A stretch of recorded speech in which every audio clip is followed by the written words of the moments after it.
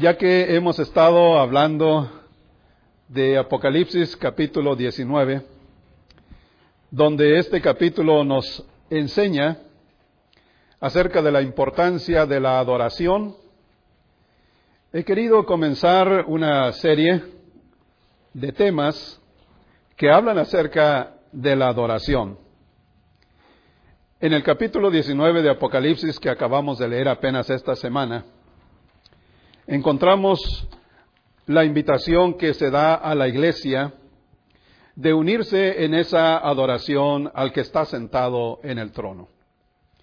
Los 4 seres vivientes y los 24 ancianos invitan a la iglesia a unirse a ese canto de adoración. Y el tema de la adoración es un tema muy extenso, es un tema muy profundo, que requiere una seria consideración al respecto. Es tan profunda y es tan extensa este tema que algunos han llegado a polemizar sobre la misma. Quizás por defender sus propias opiniones, quizás por defender sus tradiciones o por querer imponer sus propios prejuicios en las cosas de la adoración. Pero si queremos que nuestra adoración sea aceptada, como dice el tema de esta mañana, la adoración que Dios acepta, si queremos que nuestra adoración sea aceptada, todo lo que debemos aprender sobre ella se encuentra en la palabra de Dios. ¿Cuántos dicen amén? Si queremos que nuestra adoración sea aceptada por Dios, todo lo que necesitamos saber sobre este tema se encuentra en la misma palabra de Dios. Y vamos a leer, para comenzar, hermanos, Juan capítulo 4, y les invito a que abran su Biblia, por favor. En este pasaje de la Escritura donde Jesucristo tiene un diálogo con aquella mujer de Samaria, y en el capítulo 4, versículo 21, al adelantarse este diálogo, encontramos esta conversación. Capítulo 4, verso 21 del Evangelio de Juan dice: Jesús le dijo: créeme, mujer, que viene la hora cuando ni en este monte ni en Jerusalén adorarán ustedes al Padre. Ustedes adoran lo que no saben, nosotros adoramos lo que sabemos, porque la salvación viene de los judíos. Pero viene la hora cuando los verdaderos adoradores adorarán al Padre en espíritu y en verdad, porque también el Padre busca que lo adoren tales adoradores. Dios es espíritu y es necesario que los que lo adoren en espíritu y en verdad. Todo lo que necesitamos saber sobre la adoración se encuentra en la Biblia.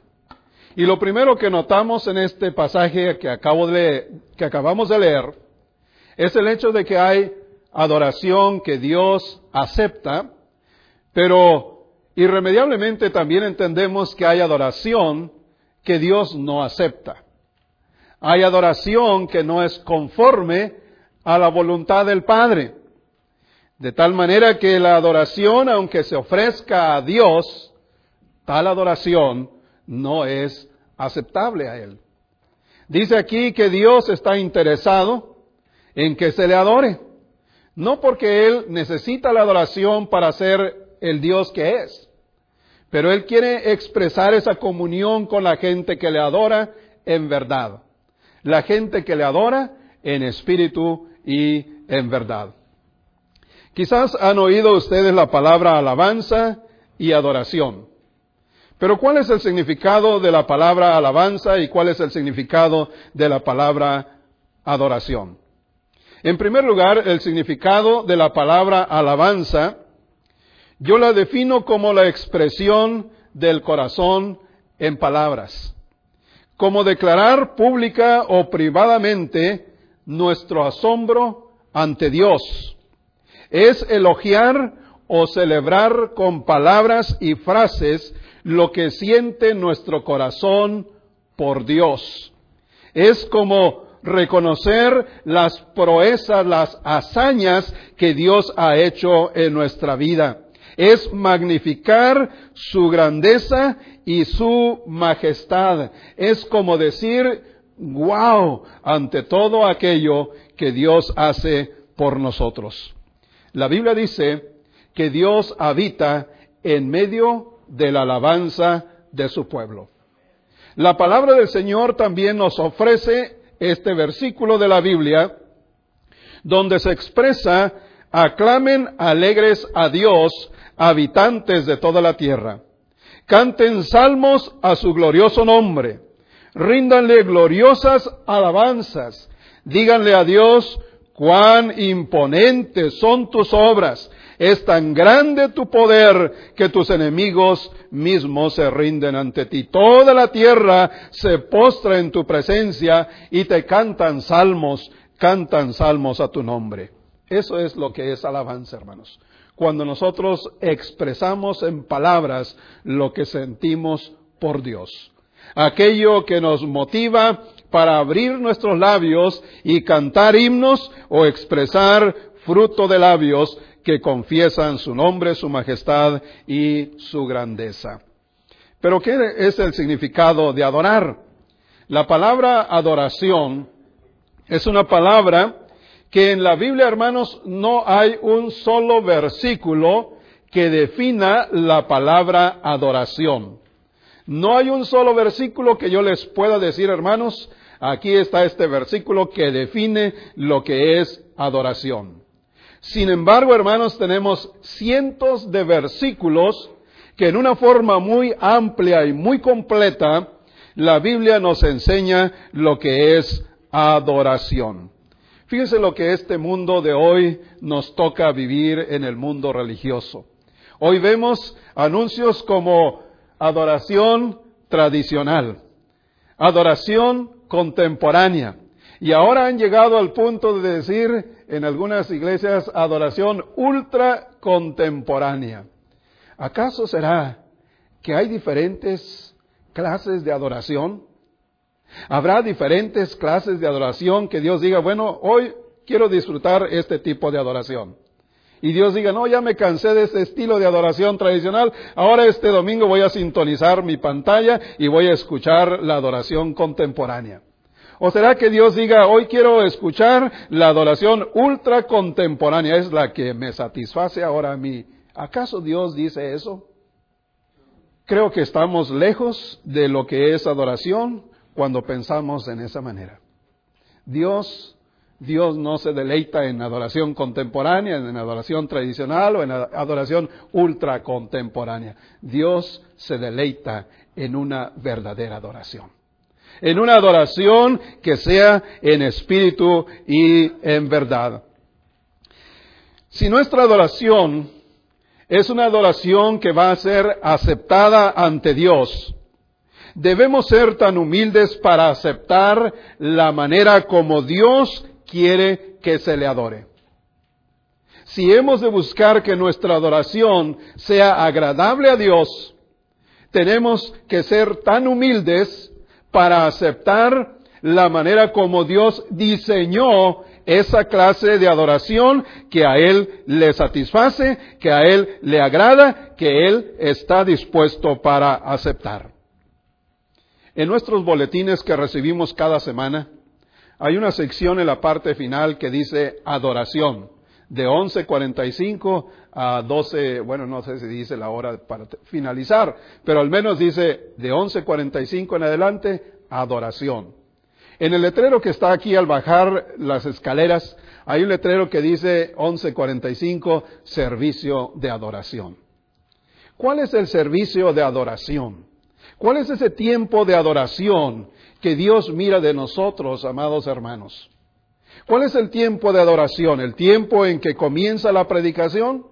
¿El tiempo cuando se participa de la cena del Señor? ¿O es el tiempo que comienza cuando encomendamos todo este servicio para agradar a Dios? ¿Dónde inicia ese servicio de adoración? Esos son los puntos que yo quiero esta mañana que nosotros comprendamos. Este tema que yo traigo para ustedes no es un tema para avergonzar, para culpar o para ofender a nadie.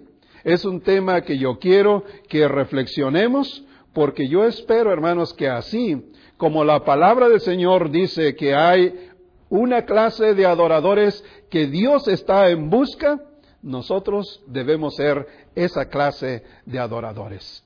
Que sigamos siendo esa clase de adoradores. Pero si por algún motivo nosotros hemos faltado en esa adoración que a Dios le agrada, que Dios acepta, que a Dios le satisface, que seamos lo suficientemente humildes para cambiar, para reestructurar, para mover nuestro espíritu a una adoración que agrade a Dios.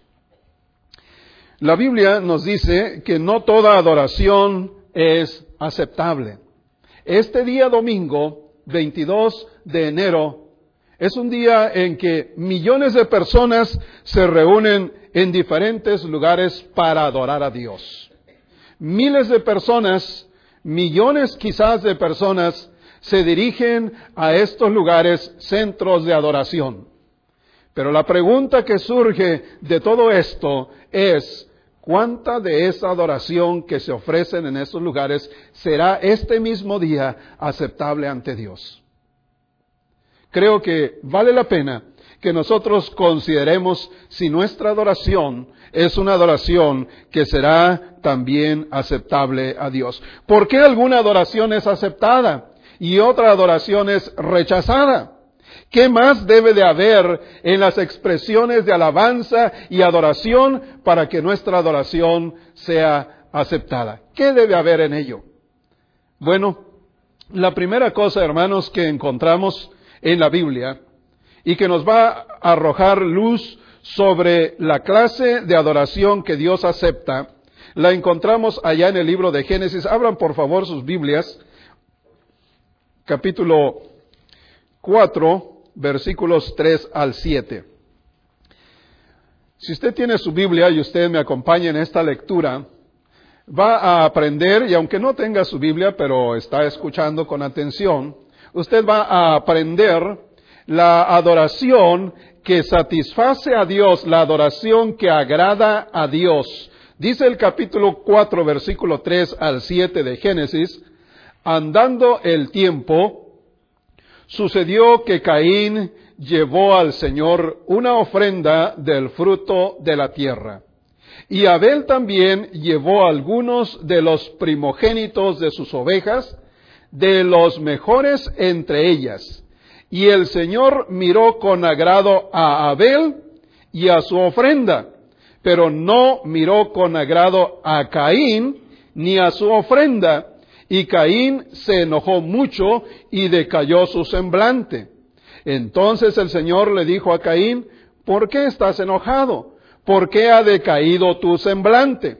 Si haces lo bueno, ¿acaso no serás enaltecido? Pero si no lo haces, el pecado está listo para dominarte. Sin embargo, su deseo lo llevará a ti y tú lo dominarás. Cuando llegó el tiempo de ofrecer o de traer estas ofrendas a Dios, encontramos en este relato que los dos hijos de Adán, Caín y Abel, decidieron llevar una ofrenda a Dios. Y nos dice la Escritura que primeramente Caín tomó algo del fruto de la tierra. Ya que Caín era agricultor, le pareció que llevar de su cosecha era una buena manera de mostrar agradecimiento a Dios. Caín también decidió llevar una ofrenda a Dios. Pero la Escritura enfatiza algo muy importante cuando se trata de la adoración que agrada a Dios, que Dios acepta.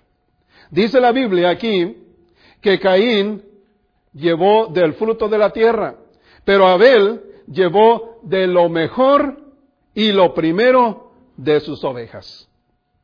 No había una gran diferencia para Dios en el hecho de que uno llevara fruto de la tierra y el otro llevara de las ovejas de su rebaño. Lo que hacía diferente a estos dos adoradores es lo que estaban llevando y cómo lo estaban llevando. Caín simplemente llevó del fruto de la tierra. Abel llevó de lo mejor y lo primero de sus ovejas. Eso nos enseña una lección muy importante. Todo aquello que nosotros ofrezcamos a Dios debe ser siempre lo primero y lo mejor. Porque debemos de notar otro detalle en esta historia de Caín y de Abel. El detalle, hermanos, es que Dios mira en primer lugar al adorador y en segundo lugar su ofrenda. Cuando vemos aquí el relato bíblico, vemos que Dios miró a Caín y a su ofrenda, y luego miró a Abel y a su ofrenda.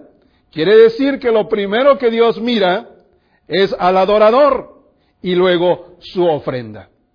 Su ofrenda no tendrá ningún significado o ningún valor o no será aceptado ante Dios si primero el adorador falla ante la presencia de Dios.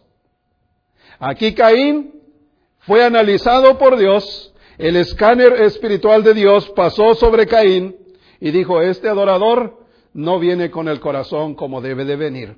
Por lo tanto, el resultado es que su ofrenda no será aceptada. El escáner espiritual de Dios llegó sobre Abel y dijo, Abel viene con un corazón como debe de venir. Así que su ofrenda, cualesquiera que sea su ofrenda, esta será aceptada porque su corazón viene listo como un verdadero adorador. El libro de los Hebreos afirma también que cuando Abel llevó su ofrenda, él iba con una fe en Dios tan profunda que su ofrenda tuvo pues significado. En esta primera historia, hermanos, descubrimos las pistas apropiadas para que nosotros podamos ofrecer una adoración que sea aceptable ante Dios. Una segunda lección, hermanos, la tenemos en el libro de Levíticos capítulo 10. El libro de Levítico capítulo 10 nos da otra pista para saber cuál es el tipo de adoración que Dios recibe, que Dios acepta. Dice el capítulo 10 y versículos 1 al 3.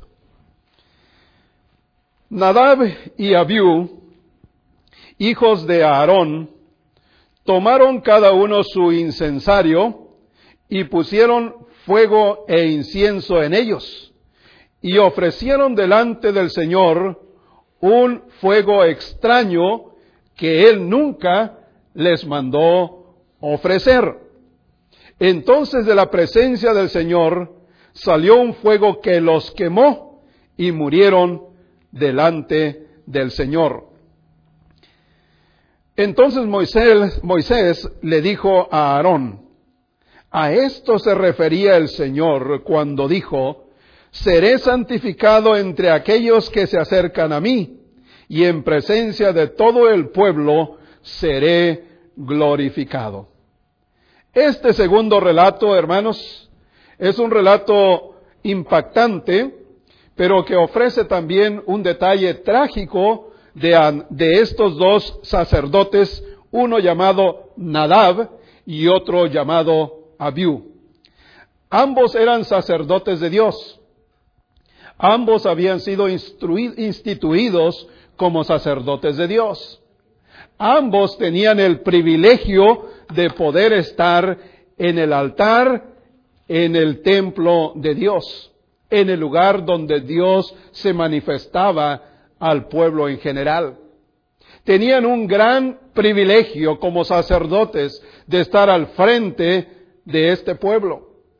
Pero hermanos, lo impactante de esta historia es cómo es que ellos, Nadab y Abiú, se atrevieron a hacer algo que Dios no había ordenado. Dios les había dicho a ellos que en el momento de la adoración ellos debían encender una clase de incienso cuyas instrucciones Dios les había dicho claramente cuál era la clase de incienso que ellos debían ofrecerle a Dios.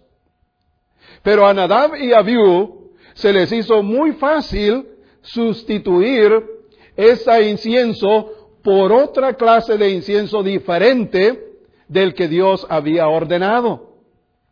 A eso se le podría llamar la osadía de Nadab y Abiú.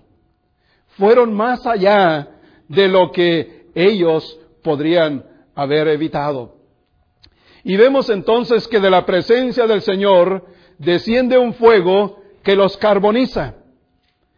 Y este incidente, aunque trágico, hermanos, es un incidente que nos ayuda a sentar un precedente acerca de lo que Dios aprueba, de lo que Dios acepta, de lo que Dios satisface.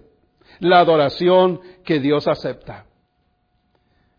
¿Cómo se atrevieron ellos a usar un fuego extraño que Dios dice nunca les había ordenado usar? Y cuando ellos se dan cuenta, el pueblo se da cuenta de lo que ha sucedido, el padre de ellos, llamado Aarón, seguramente no tenía palabras con la cual ir ante Moisés y decirle, oye, mis hijos acaban de morir junto al altar en el templo de Dios. No dice aquí el diálogo que hubo entre Moisés y Aarón, pero si usted fuera el padre de esos dos jóvenes sacerdotes, seguramente iríamos con Moisés y le diríamos, Moisés, ven por favor. Mira lo que acaba de pasar junto al altar de Dios. Mis hijos estaban allí ministrando a Dios y de pronto un fuego que vino del cielo los carbonizó. Moisés, ¿por qué pasó eso? ¿Por qué sucedió eso? Y ahí viene la respuesta de Moisés a Aarón. Miren lo que dice Moisés en el versículo 3. A esto se refería el Señor cuando dijo, seré santificado entre aquellos que se acercan a mí, y en presencia de todo el pueblo seré glorificado. Esa adoración de Nadab y Abiú no fue aceptada, fue rechazada. Pero la razón era porque ellos no se conformaron a las instrucciones que Dios les había dado acerca de cómo adorar a Dios. Ellos no se habían contentado con las instrucciones que Dios les había dado. Ellos usaron un fuego extraño porque les pareció lo más práctico, lo más fácil, lo más agradable para ellos, pero la adoración no es para el hombre, la adoración es para Dios. Hay una canción que a lo mejor usted ha escuchado. Es una canción que escribe este cantante conocido, Jesús Adrián Romero. Y en su canción él dice estas palabras, porque en esta canción describe a una persona que desea que su adoración sea aceptada. Y él dice en la canción, quiero entender qué es lo que mueve tu fiel corazón y lo que esperas de mí, buen Señor, para entregarlo. Quiero expresar esas palabras que quieres oír y la canción que te hará sonreír, quiero entonarla. Quiero agradar tu corazón, quiero encontrar esa canción. Déjanos empezar de nuevo y descubrir tu corazón para darte lo que anhelas en la adoración. Si nos desviamos, te pedimos que nos permitas regresar a expresarte nuevamente que se trata de ti, se trata de ti, se trata de Dios. Creo que cuando reflexionamos en palabras como estas y reflexionamos en los ejemplos que Dios nos da en su palabra, ya vimos que Abel ofreció lo primero y lo mejor, y con fe. Vemos que a Nadab y Abiú, por no conformarse a la manera como Dios les había dicho, tuvieron que sufrir una trágica consecuencia. Pero una tercera pista, hermanos, la tenemos en el libro de Jeremías capítulo 7. Si usted abre su Biblia en el libro de Jeremías, le sugiero que me acompañe en esta lectura. Jeremías capítulo 7, versículos 1 en adelante, nos va a enseñar la tercera pista acerca de cómo nuestra adoración puede ser una adoración aceptable ante Dios. Jeremías capítulo 7, versículos 1 en adelante. La palabra del Señor vino a Jeremías y le dijo: ponte a la entrada de la casa del Señor y proclama allí esta palabra.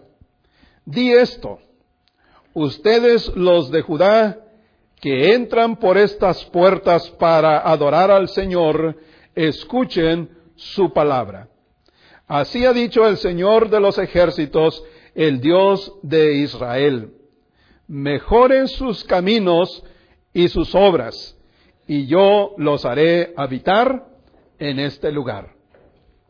No se fíen de palabras mentirosas que dicen: templo del Señor, este es el templo del Señor. Al contrario, si ustedes mejoran su conducta y sus acciones, y si imparten verdadera justicia entre ustedes y sus semejantes, y si no oprimen al extranjero, ni al huérfano, ni a la viuda, ni derraman sangre inocente en este lugar, ni se van tras dioses ajenos para su propio mal, yo los haré habitar en este lugar, en la tierra que les di a sus padres para siempre. La tercera lección, hermanos, conecta el carácter personal del adorador con su adoración a Dios. Aquí vemos un mensaje que está dedicado al pueblo de Judá. Un mensaje a donde Jeremías se le dice: ponte a la puerta del templo donde la gente está entrando a la adoración. Imagínense que Jeremías, un día domingo, el profeta Jeremías viene y se para allí. Obviamente no va a pasar eso, pero imaginemos que un día el profeta Jeremías se para en esa puerta y lanza este mensaje a todos los que vamos entrando por esta puerta. Y va diciendo: escuchen todos aquellos que vienen a adorar a Dios. Si ustedes no mejoran sus caminos, si ustedes no mejoran sus obras, si ustedes no mejoran su conducta, su adoración no es aceptada. Así hizo Jeremías en aquel lugar. Se paró a la entrada del templo y allí, con palabras fuertes y palabras duras, quizás palabras de sanción para la mente de algunos y el corazón de otros, Jeremías denunció e hizo claro que hay una adoración que Dios acepta. Y la adoración que Dios acepta es aquella que conecta la vida de una persona con la forma en cómo está adorando. Para que la adoración sea una adoración que Dios acepte, es una adoración que comienza cuando salimos de este lugar. Para que una adoración sea agradable a Dios, esa adoración va a comenzar desde el momento en que decimos amén a la última oración de esta mañana. Porque cuando vamos de aquí, cuando vamos por los escalones, vamos a nuestros vehículos, vamos a nuestros hogares, vamos a nuestro trabajo, vamos a las diferentes actividades de la semana, allí nosotros vamos en una conexión con Dios para que cuando llegue este momento del domingo, nuestra adoración sea una adoración enriquecida por todo lo que hemos hecho en la semana. Dice la palabra del Señor aquí, que Jeremías trató de que el pueblo entendiera este concepto, que la adoración que se ofrece a Dios en este centro de adoración debe estar bien conectada con el carácter de los adoradores. Hace un tiempo, hace unas semanas atrás, prediqué acerca de nuestra adoración a Dios comienza con una preparación por anticipado. Comienza cuando nosotros decimos: ya estoy listo para ir al siguiente momento de adoración con mis hermanos.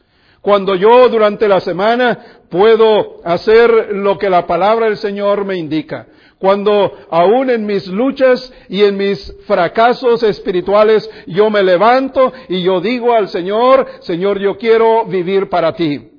Yo quiero hacer tu voluntad en mi vida.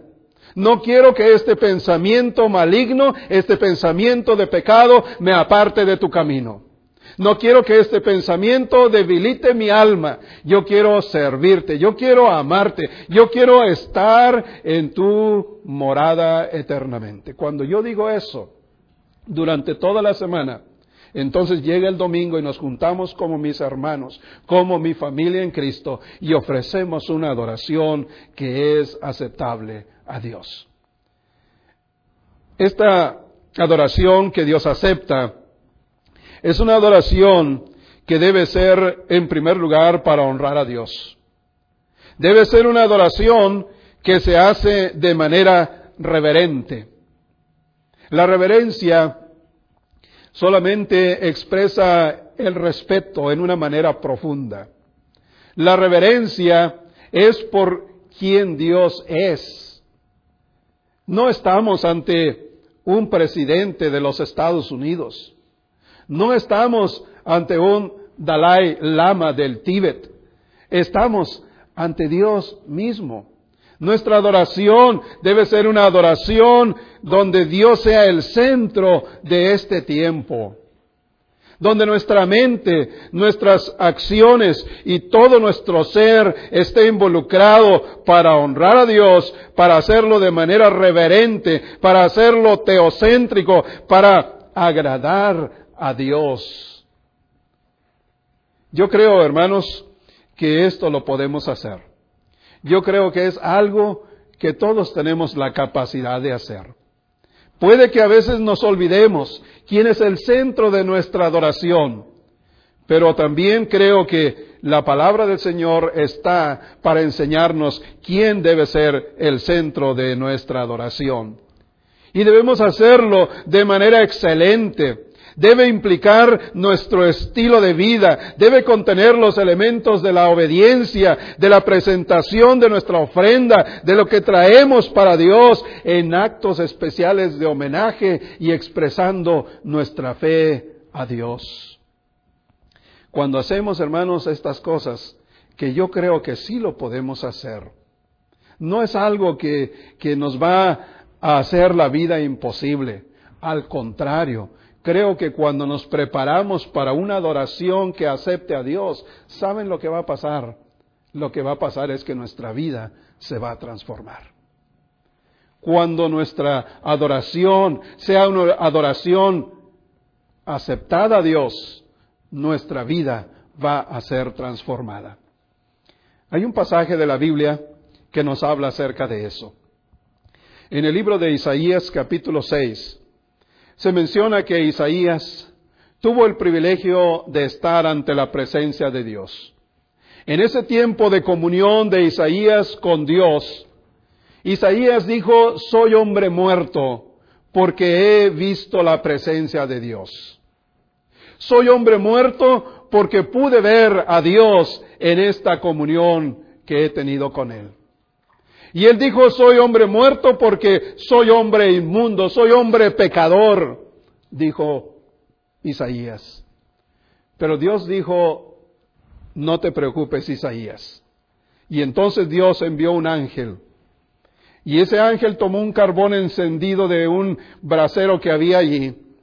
Y con ese carbón encendido el ángel voló hasta donde estaba Isaías. Y entonces con aquel carbón encendido tocó los labios del profeta Isaías y dijo: ahora eres limpio. Ahora estás limpio ante mi presencia. Y cuando Dios dijo: yo tengo una misión que hacer, ¿a quién voy a enviar? Isaías dijo: heme aquí, envíame a mí, Señor. Si antes de este momento Isaías se sentía debilitado, si antes de este encuentro con Dios él se sentía inútil, si antes de este encuentro él se sentía incompetente, ahora que había disfrutado de la presencia de Dios y de una adoración que Dios acepta, entonces él dijo: heme aquí, envíame a mí. Creo, hermanos, que la adoración que Dios acepta es una adoración que va a transformar nuestra vida. Es una adoración que cuando yo salga de este lugar, yo voy a ir pensando: hay una cosa en mi vida que yo voy a cambiar. Hay una cosa en mi vida que yo voy a mejorar. Hay una cosa en mi vida que yo necesito reformar. Eso es lo que va a pasar cuando venimos a una adoración que acepta a Dios. A lo mejor no somos los mejores cantantes. A lo mejor no somos los mejores oradores.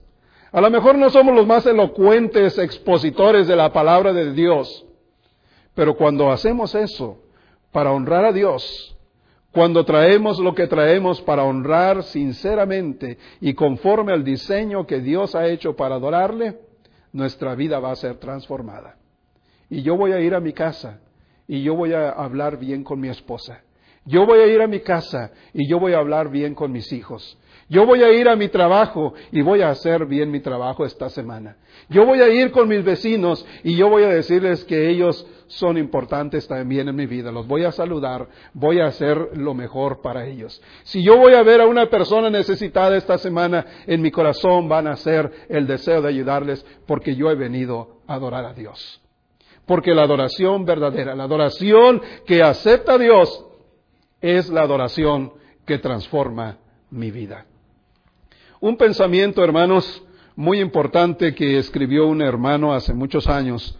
Este hermano era, este predicador, un viejo predicador, dijo estas palabras: para que exista la adoración verdadera y bendecida, algunas cosas en tu vida tendrán que ser destruidas o eliminadas. El Evangelio de Jesucristo es positivo y constructivo, pero tiene que ser destructivo en ciertas áreas y tiene que destruir ciertos elementos que no pueden permanecer en una vida que agrade a Dios. Entre las cosas que hay que destruir, si es que hay que destruir algo de nuestra vida, está el egoísmo, está el orgullo, está la mentira o la murmuración, el resentimiento, la sensualidad, las divisiones, el conformismo. Pero entre las cosas que debemos incluir para que nuestra adoración sea aceptada, es hacer lo que Abel hizo, darle lo mejor, darle lo primero, hacer que nuestra vida sea congruente con aquello que ofrecemos a nuestro Dios en adoración. ¿Cuántos dicen amén? Hermanos, que nuestra adoración sea en espíritu y en verdad. El próximo domingo estaré trayendo otro tema referente a esto mismo, porque creo que es un tema que necesitamos oír, necesitamos valorar y necesitamos ponerlo todo el tiempo en nuestra propia vida. Pero habrá esta mañana alguien que, habiendo oído el Evangelio de Cristo, necesita entregar su vida al Señor.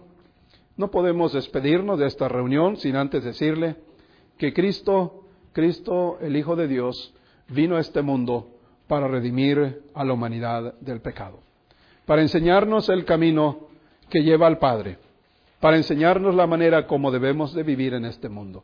Y todo inicia cuando nosotros creemos en Cristo, cuando nosotros le reconocemos en nuestra vida como nuestro Salvador y cuando nos bautizamos para iniciar una nueva vida. Si hay alguien en esta mañana que desea entregar su vida al Señor, o alguien que siente que su vida es una vida que no está haciendo lo que Dios espera de usted, ¿por qué no pasa al frente? Ese es un tiempo no para culpar a nadie, no para avergonzar a nadie, no para ofender a nadie. Es un tiempo de la presencia de Dios. Nos ponemos en pie y cantamos este coro. Hermano Abel, diríjanos en este coro, por favor. Yo quiero más de ti.